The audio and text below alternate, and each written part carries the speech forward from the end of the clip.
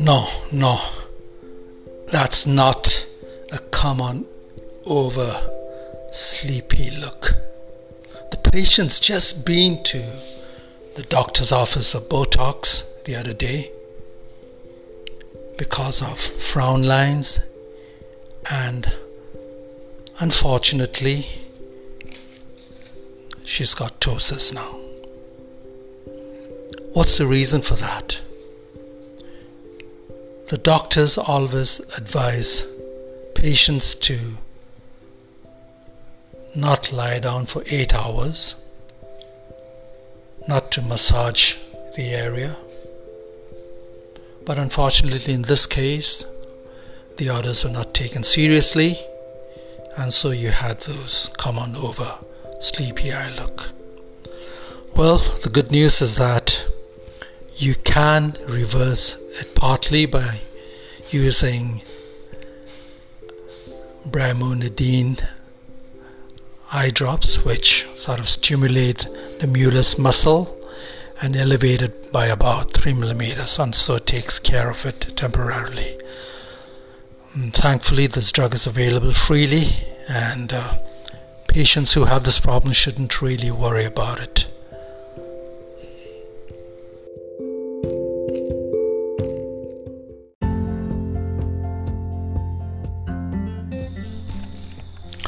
Hi everyone, I'd like to share some of my thoughts on the 2.Aesthetic Medical Center and how to go about it.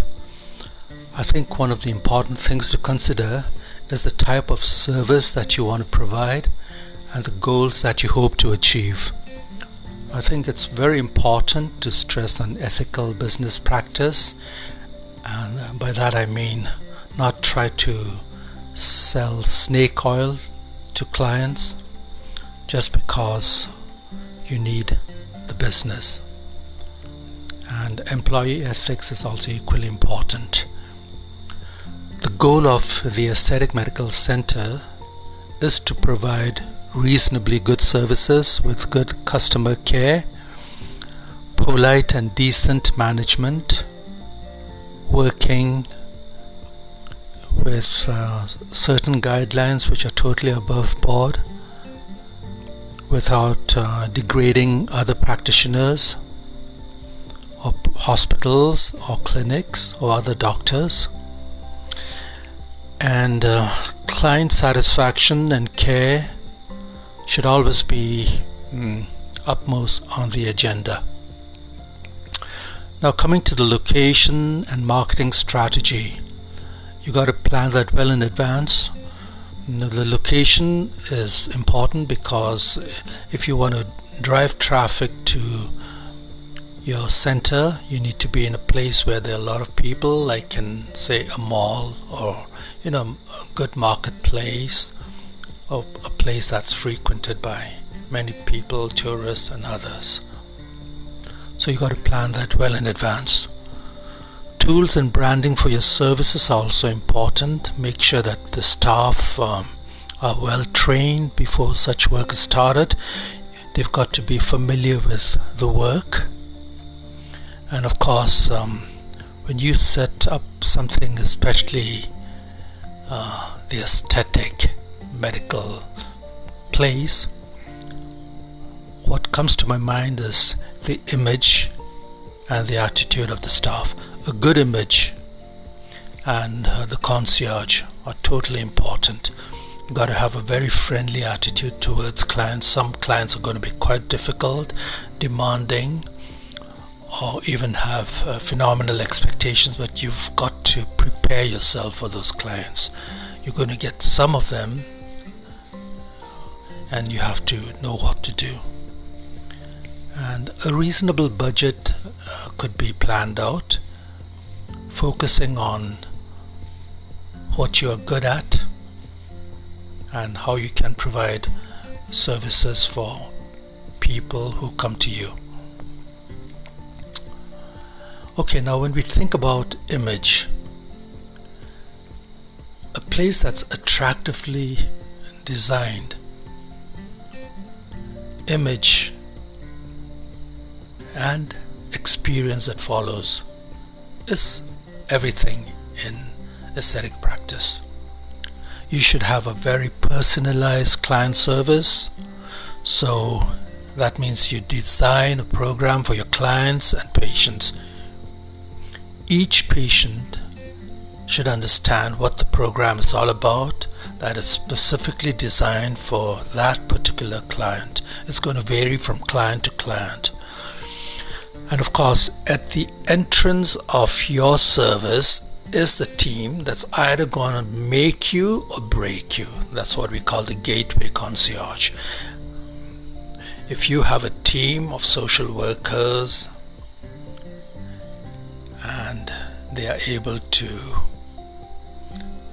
build up a good rapport with clients, that can determine the success of your business. So you've got to have a very well trained and friendly team. People really don't mind about the price tags, except for a few, of course. Usually when people come to aesthetic medical centers, they are people who can afford to pay. And so what does a professional aesthetic center offer? In today's world, there's a lot of competition, and it's good to plan well in advance and see what your client really needs, because you do have clients who go shopping for aesthetic procedures. They want to make sure that they get what they're looking for.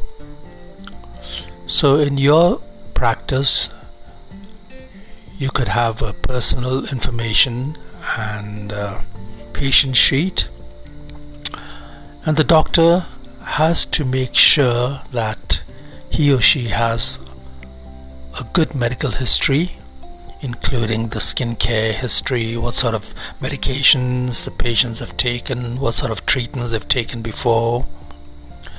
Think about your client's needs and expectations. Well, in my practice, when I meet a client, I always try to explain to them in the best way that I can without over-promising anything. I tell them, well, these are the possibilities. The chances are you're not going to meet all the expectations, but you give them a realistic picture.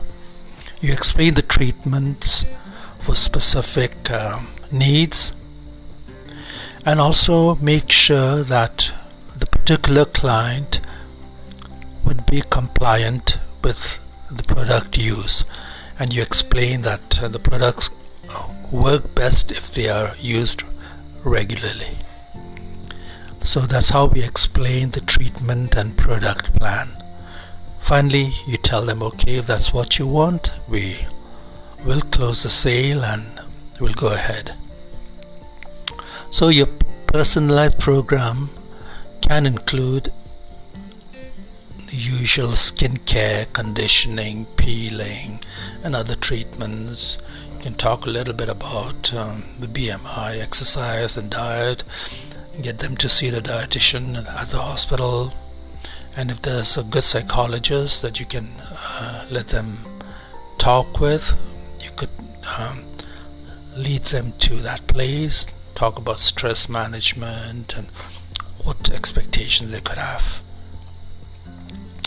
So usually when we treat general clients, we think about the facial skin, balancing the pH and cleansers, use of sunblock for skin protection, skin conditioning like using exfoliants, alpha hydroxyl acids, microcrystal peelings, microdermabrasions, giving them different pigment treatment options, and that's how we go about it. And so these are some of the things we look at in a practice, and most clients are usually very grateful when they get a full picture of the benefits and of the limitations. So good luck and we'll come to the other sections later. Thank you.